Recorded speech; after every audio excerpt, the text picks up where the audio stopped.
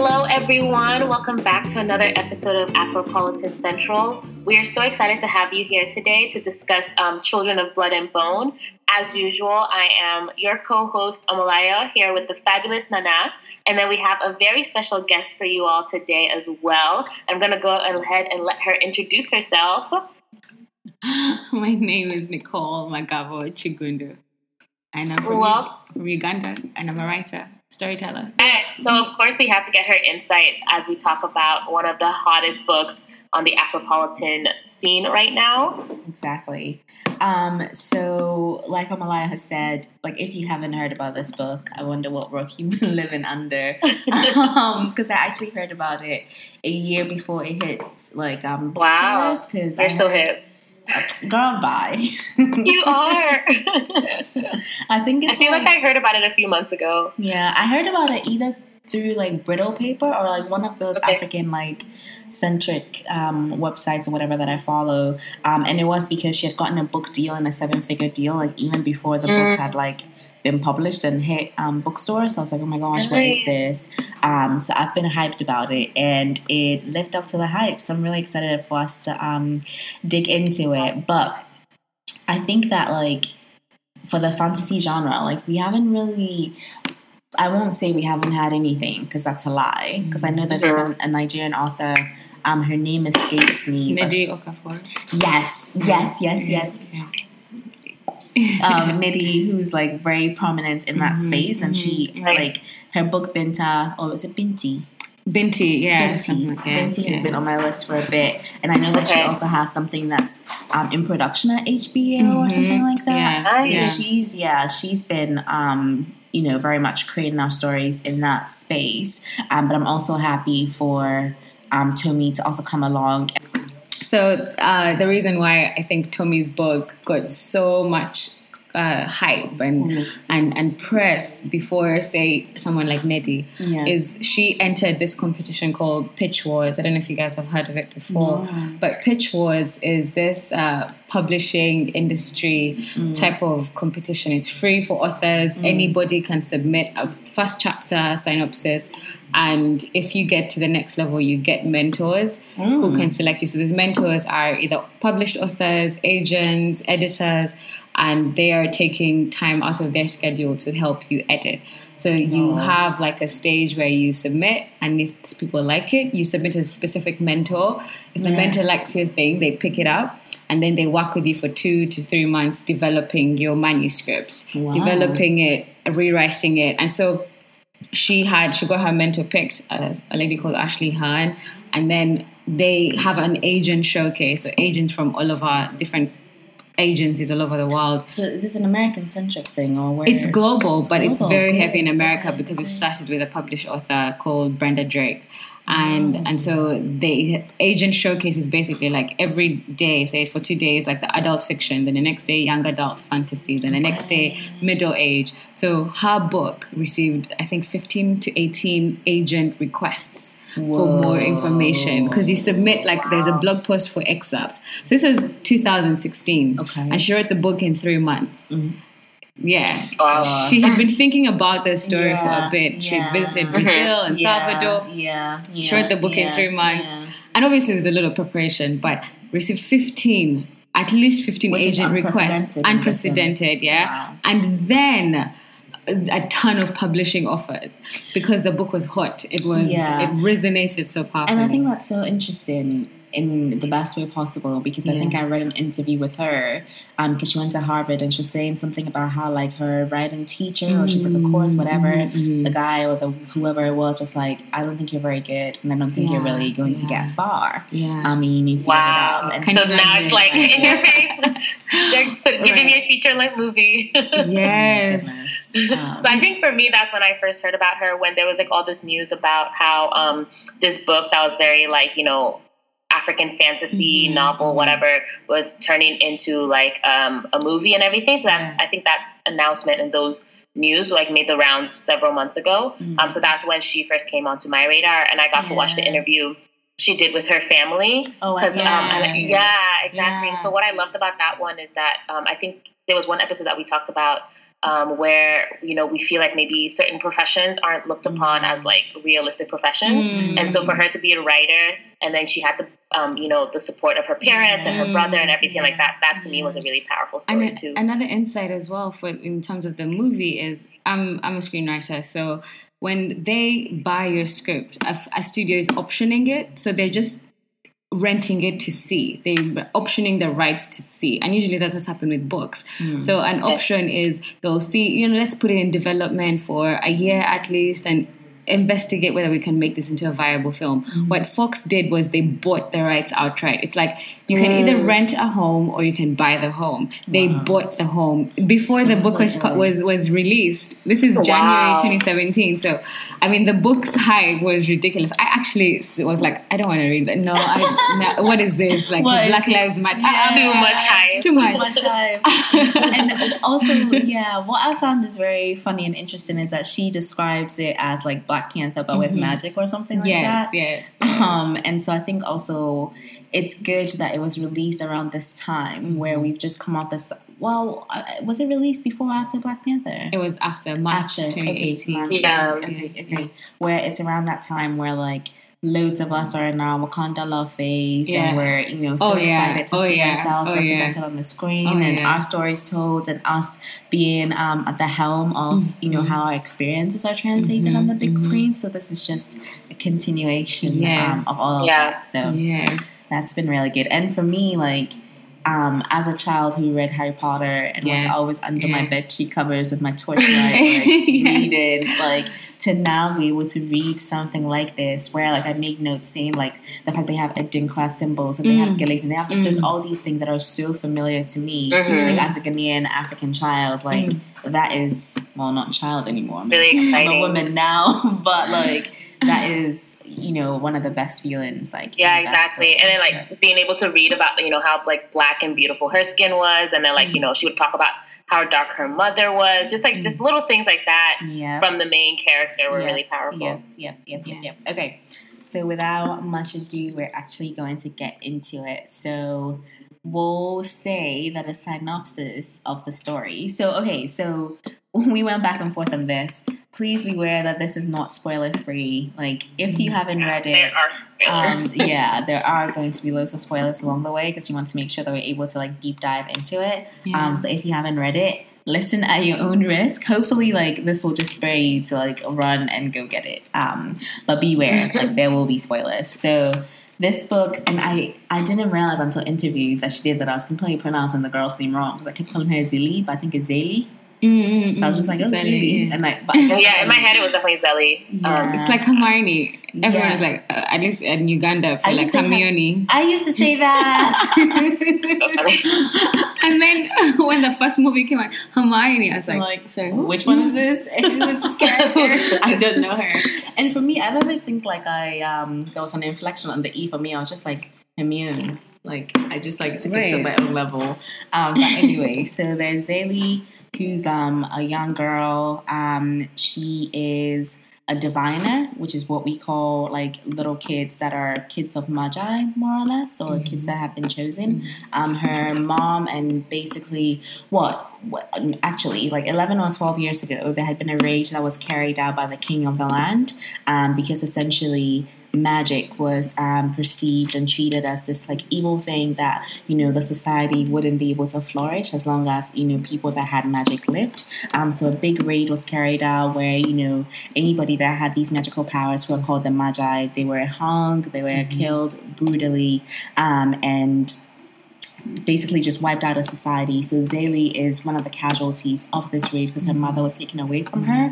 Her brother and I think her dad are both Kusidan, which means like they don't have magic, right? They're regular people. And this book is almost about her going through the journey of bringing magic back because at some point in time she gets a sign that perhaps magic can come back, and so she's on this like epic quest with her brother. And I think it's interesting because she's on the quest reluctantly.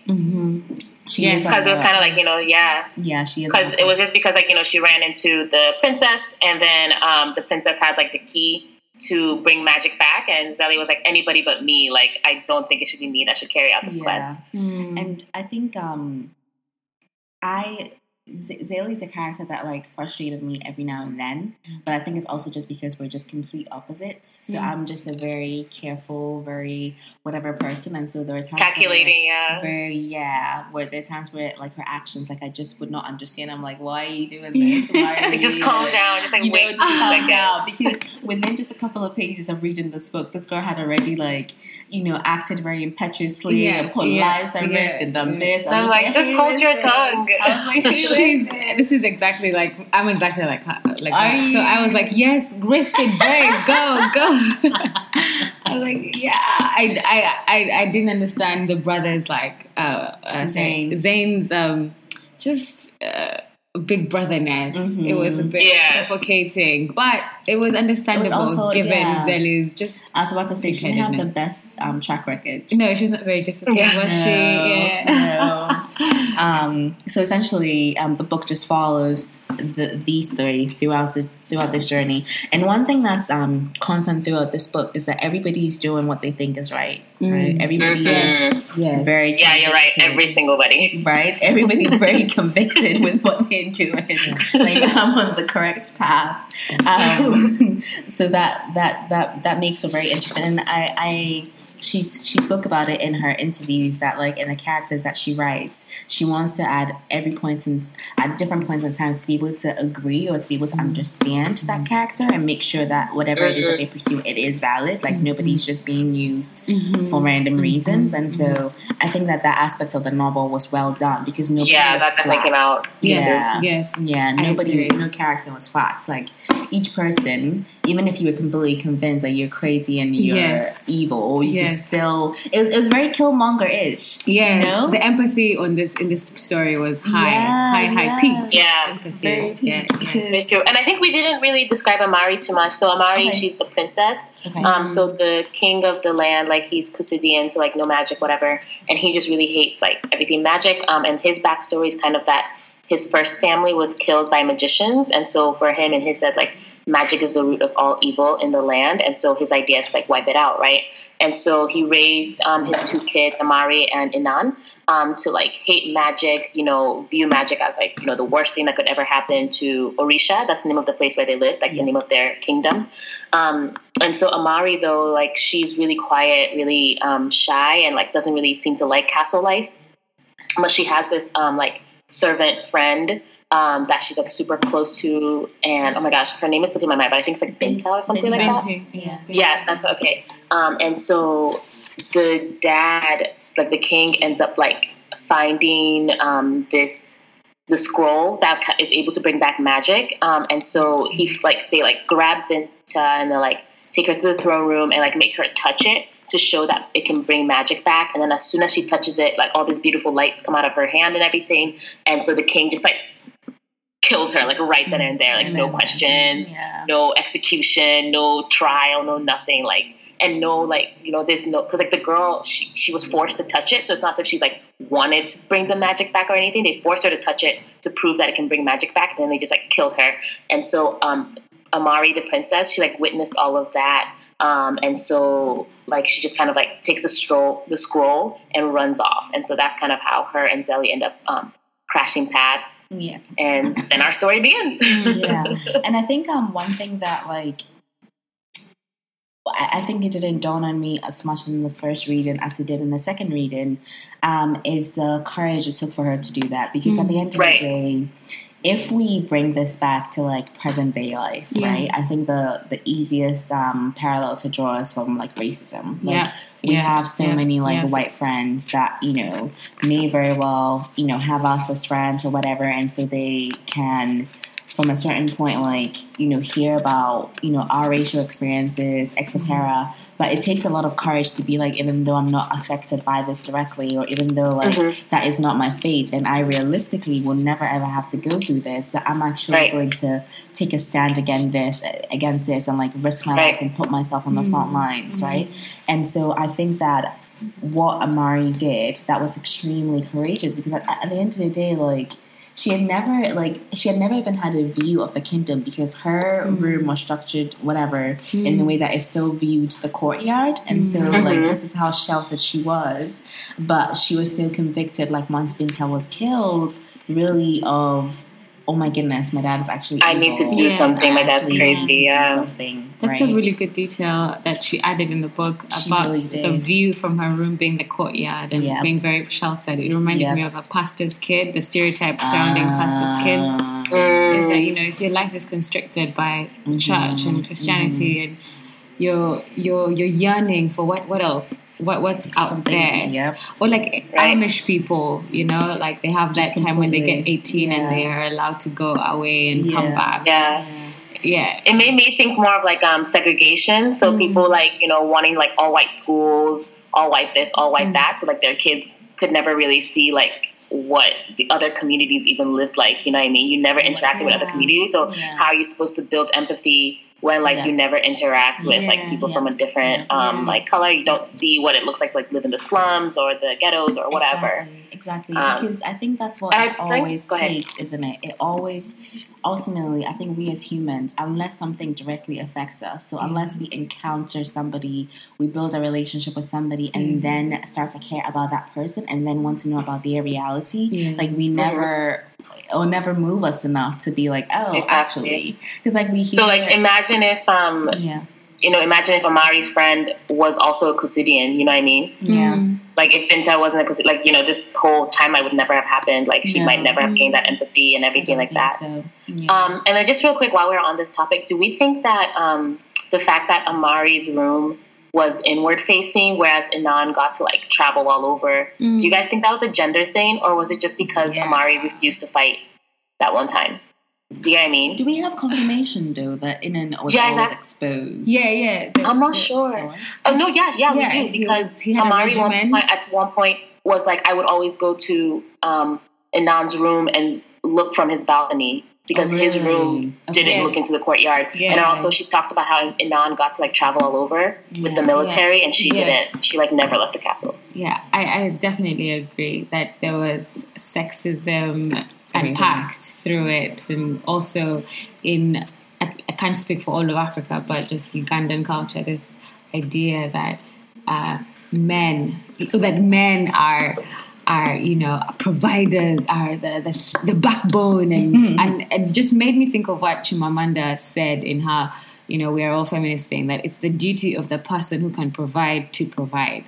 So Amari can fight just as lethally as Inan could, but and there was evidence of that. And there's evidence of that. And when that was shown, I was like, okay, Amari, I see you. So oh my goodness. I agree with you. And oh my goodness, while we're on Amari, like, you guys, it was just sweet poetic justice, but I don't even know that's the correct word to use. That she was the one that ultimately, spoiler, killed her dad. Like that, I was just like, okay. The sequence of events that led to that was so believable. I didn't question it, but it happened, and it really goes to show how talented Tomi is, and she how did a really good job you can feel the love and hard work and sweat and blood that was shed to write this story. You can feel it. It's so simply written. But in, you know, simple things are deceiving. They're just aren't they? Tomi, if you're listening, so many good things. Well done, great job. I think, and I'd like to circle back to the gender when we break down themes a little bit, but we can like go on and talk about maybe some of our favorite moments and like memorable quotes that we have. So I think for me, one of mine was quite early on with Mama Agba, when she's like, they don't hate you, my child, they hate what you were meant to become. And I think that for me, like, I read that, I was just like, oh lordy, that is quite deep, because I think when we think about these issues, once again, racism or whatever, I don't think that anybody sits there and thinks about individual people. Right, like it's not that way. It's just more. It's just like the idea of them that you hate, collective, and just those people, and they're being ungrateful, or you know, they always want benefits, or they always like. It's just Exactly. It's never. And then when you do meet one person that like doesn't fit that stereotype in your head, you're like, oh, you're the exception. You're the good one. You don't like change your perception of the whole group. Exactly. So I think that one was one that stuck with me, and I also saw that loads of people had underlined that because I was like, ooh, I guess that's that shock. And then I did want to mention something real quick because I actually didn't realize because I didn't watch any interviews with Tomi before I read this, so I didn't actually realize that she meant for this to be like a parallel with like the Black Lives Matter movement and like the struggles for freedom around the world. I didn't realize that until I read like her afterwards. Like she wrote a few paragraphs at the end of her book, and so it's interesting because now that I'm trying to think back, like I'm trying to see if I noticed those themes. Like I think like once I read that part that she was like, oh, I wrote this in a time when things were really difficult in the US and we had like people getting shot all the time and whatever, things like that. When I read that and then thought back of the book, I was like, okay, I see. I feel like I could appreciate the book even more. But I think even without knowing that fact, I still really enjoyed the book on the level of like really beautiful like fantasy novel, really beautiful theme of like oppressed people fighting for their right to just live. You know what I mean? So I think the theme was obvious even before I knew that was the theme. And then once I knew it was the theme, I got an even like deeper level of appreciation for the book. So I did want to let you guys out there listening know that like Tomi did like purposefully want to evoke those memories and themes from us, and like because I think a lot of fantasy novels do have this idea of like the chosen one and a quest and blah blah blah, but hers goes above and beyond that, and it's all about like these oppressed people trying to just fight for their right to live. And I think that also highlights something, because I think that a lot of times the fantasy genre is quite white or is quite it doesn't, for me as like an African girl, does not a lot of times have themes that resonate with me. And so I'm sure that if you talk to somebody about Lord of the Rings or whatever, they're like, oh my gosh, bro, like it's so deep and blah blah blah blah. But for us it doesn't resonate, or for me it doesn't resonate. So that's why once again, like her ability to create this universe, right, that highlights this issue that I'm sure somebody in Ghana is like, what the heck is Black Lives Matter? But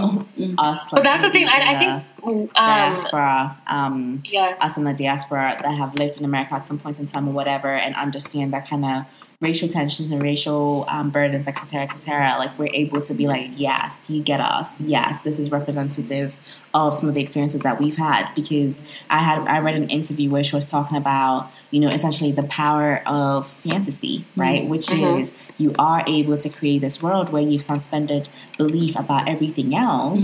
And so you can just see black and white and what things are. These are just people that are fighting for their lives. And then once you step out of the novel, then you're able to draw parallels and say, oh, there are similar things going on in my society. Oh, actually, this author had this very specific idea in mind. Okay, perhaps maybe I can start to understand where these people are coming from, whereas maybe before certain trappings and certain barriers, quote unquote, in society would have prohibited you from, from understanding that. So, yeah. But I think I don't know. I don't think you have to be aware of the Black Lives Matter movement to appreciate this novel. Because I think even after I finished reading, I texted you and I was like, oh, I think she could have definitely drawn some parallels about things that are going on in Nigeria. Because like I was thinking about, like the Fulani herdsmen like killing villages like in Nigeria and stuff like that. Like that definitely came to mind as I was reading this book. So I think like you don't have to like, because I think that was kind of what was so beautiful about this book, like that idea of like an oppressed people and people like losing loved ones to senseless violence. Unfortunately, I feel like so many cultures around the world can relate to that. Yes, of course. I think it's just the fact that for her, this is the experience that she drew on, because that's what she's familiar with. So then if that's something that you're also familiar with, then you're able to continue. But, I completely agree, because this also made me think a lot, because like when I first moved to America and encountered racism, etc., I was like, oh my gosh, I cannot believe that we as people, want to treat somebody differently because of the color of their skin or etc. But I think as I grew older and started to like even think about Ghana, I'm like, I think it's, as sad as it is, I think it's human nature for us to always find something that we can recognize and use to dominate other people. Because I feel like back home, it's along tribal lines, right? Exactly. What to say. Yeah, because then as well, we have, like, sometimes in Ghana, we have people from the north, and we're always like, oh, those northerners, oh, they're so violent. Exactly. So, like, we hold all these crazy... Yeah, people in Nigeria do the same thing. Like, they have these stereotypes about everybody in the north and stuff like that. Right? And so sometimes, like, it's I think it just reveals to us who we are as people. That we, I don't know if it's like the insecurity. I don't know if it's the darkness in us. I just don't know. But you're completely right, Omalaya, that everybody around the world can always identify with this, because we can always see in our own societies some form, some elements, some representation of us, like either through education or through tribal lines or through gender or through whatever. To oppressing each other. Okay. So other quotes that we liked. I really like I won't let your ignorance silence my pain. I absolutely love that line. That was like my favorite line from the whole book. So I just thought it was so powerful. Who especially said, Amalaya? Sorry? Who said it sent to who? Oh, yeah, so sorry. It was Zeli. So she said it to Inan in chapter 45. I think this was one of the times when they were like in his dreamscape. So Inan's like, another spoiler, Inan ends up having like magical powers. Like he was a Kusidian and then like he's never been heard of, but like Kusidian, he eventually got magical powers despite his tries not to.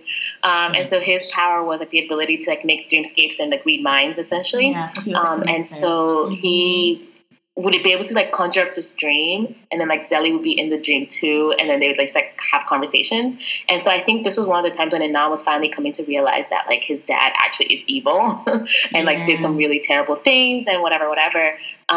And I think, I don't know, I think Inan was kind of throwing himself a pity party, like, oh my gosh, I didn't know, blah, blah, blah. And Zeli was like, I will not let your ignorance mask my pain or something like that. You know what I mean? Like you, like the fact that you didn't know is not an excuse to like silence me and my pain. Like my pain is so valid even though you didn't know about it, was essentially like what she was trying to say. And I had to return the book to the library, so like I wish I could like read more of what was around it, but it was just like really powerful in the moment, because it was one of those moments where like he was coming to terms with what was really happening. Because I think a lot of times, like I'll just, you know, be outright, like the white people, like they think they know what's happening, but like, they really don't. Like I think like they don't realize like how oppressed Black people in the U.S. are, at least, and things like that. And like, you know, people are like, oh, like why do you want to protest that way? Like, you know, trying to tell oppressed people how to protest, like how to speak out about their anger. And so Zeli being like, you cannot use your privilege, you cannot use your ignorance to silence me.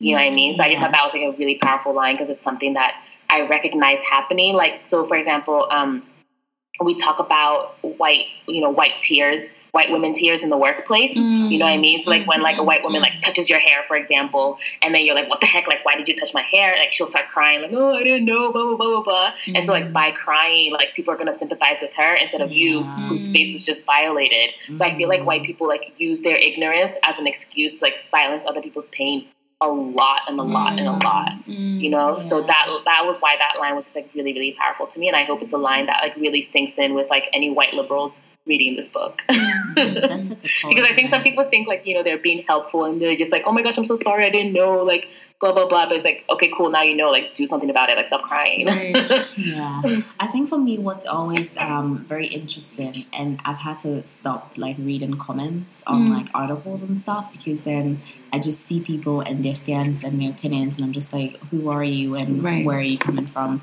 Because I think that what sometimes is quite prevalent is, it's not just that, oh, I didn't know, but it's sometimes coming from a place of, I have never experienced this and I'll never experience this. However, because of my white privilege, I'm going to tell you how you should feel about this thing. Yes, or to exactly. diminish what you have felt. And I'm just like, but you have never felt this and you can't have ever experienced it. Therefore, you can't tell me what my experience needs to be. But I think that, you know, this one's also... Or I should react to it. How I should react to it. Because I think, you know, you can talk about like the football player protest with the NFL and how people are like, like, well, why don't you protest another way? And it's like, this is the most peaceful protest they can ever be. Like, I just won't stand down kneel. Exactly. Literally. But I think that this also brings us to the wider topic of respectability politics, isn't it? Where we sometimes, even us as other minority members, try to tell our others that if we just behave a certain way, then we'll win favor with white people, or we'll be okay and we'll be accepted, and just things will be okay, and we just kind of like police each other. Because I feel like with Zayn, I don't think that he was trying to do this, and maybe not even with Zayn as much as it was with Inan, because his whole thing was, if we can just kind of suppress some aspects of you, Magi, just a bit, like you'll be acceptable enough. You know? Who did you say saying that? With Inan, where he was you know, just to because he was like, bit, just like rough, like smooth the rough edges just a bit, and you'll be presentable enough, and maybe like, you know, you won't be as oppressed, or you'll be more accepted because you're more palatable. But that's respectability politics at its core. It should have been like, we need to better understand why it is that we're so prejudiced against you, right? And how can we work towards it, as opposed to placing that weight on their shoulders, like, oh, to be like, fix yourself so that we don't oppress you. Because like for me, that scene, I think it's around the time when, and this was so heartbreaking, you know that little girl, Zuleyha, the one that was like the leader of a little tribe, around the time when their celebrations were like, I think burnt down, and then you had that guy, I think his name was Kwame or something. I was like, oh, he'd have been so fierce when he died. The burn, like he like burned people, and then there was a cancer that was like spreading the disease, and Inan was like so shocked. I was like, oh my god, these people, here I am trying to help them, but how dare they with like their magical powers be doing all these things, right? But I'm just like, let us be, like, this is how we are. Like, if we just like, it's not about us suppressing ourselves so that we're palatable and we're okay for consumption. Like, we need we need to get to the root of the issue, as opposed to maybe if we speak properly, or if we do X. I actually think a better example of respectability politics would be the because I think Inan is a whole different case in and of himself, and I have like several comments. Has never frustrated me this much before. Just because, and I also believe that Inan, I think he's not in the oppressed group, so that respectability politics is not something that we can really like put on his shoulders. Like, we can definitely put the whole idea of like, if you guys acted this way, maybe like we can definitely put that on him. But I think the diviners that we met in Gombe, I think they were a better example of respectability politics. And also like this other idea of like performing for the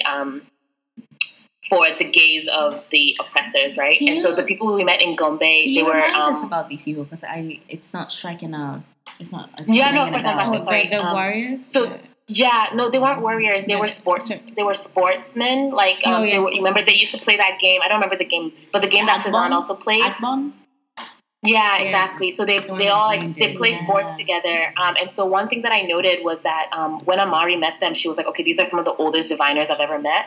Because usually when we see diviners, they're like really, especially like out and about, if not in the stocks, they're usually like young kids. Because like by the time they like, you know, are a little bit older, any little peep from them, they're thrown into jail. You know what I mean? Like basically like walking while black, right? Existing while black. Yeah. Okay, so the ones that were playing sports, right?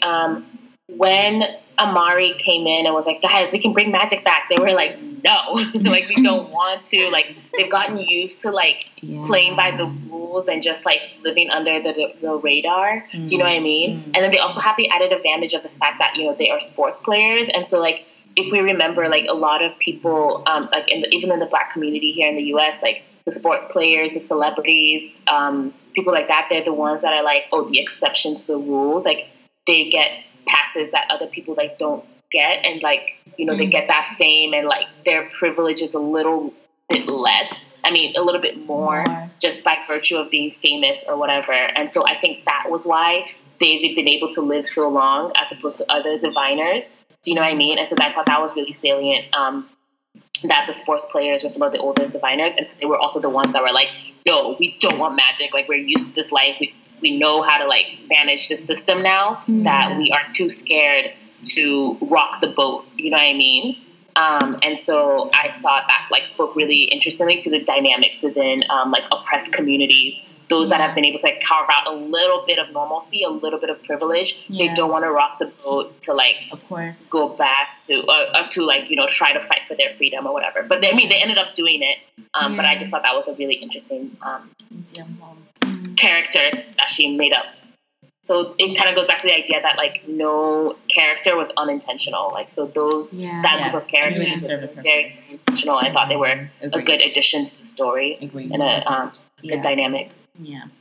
When you were talking about every character serve a purpose, I was like, those darn guards, they like got on my last nerves, especially that one that tried to rape Zélie at the beginning of the book.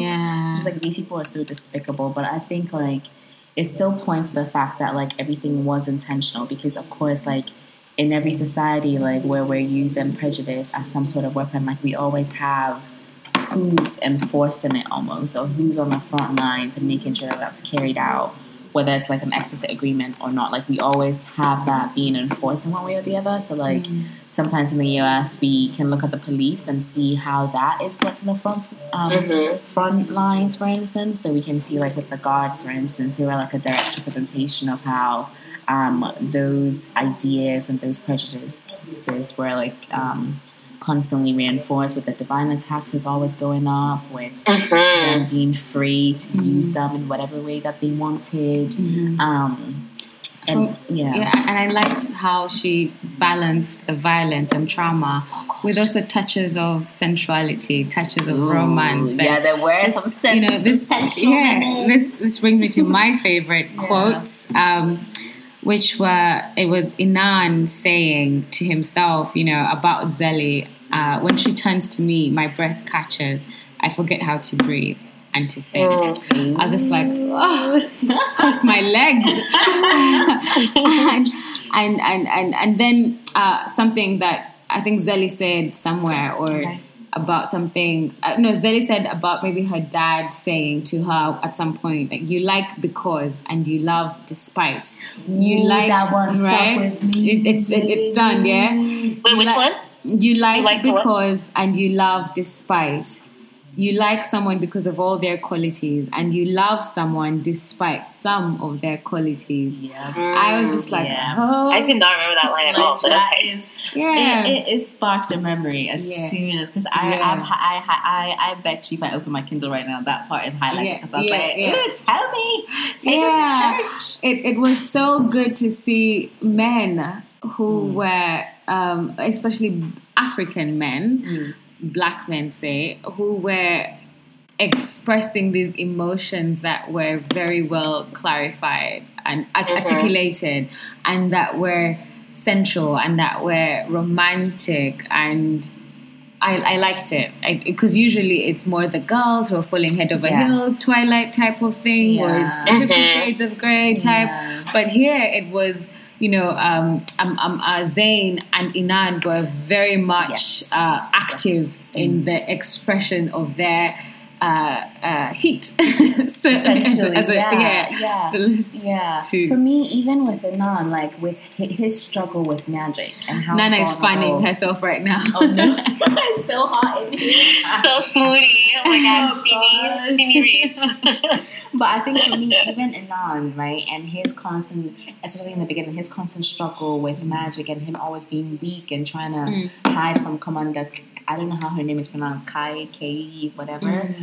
Even that, I liked that weakness that was shown. Because I think that sometimes is very, because he also was also like a commander and very strong and very blah blah blah, but I'm also happy that, or trying to be anyway.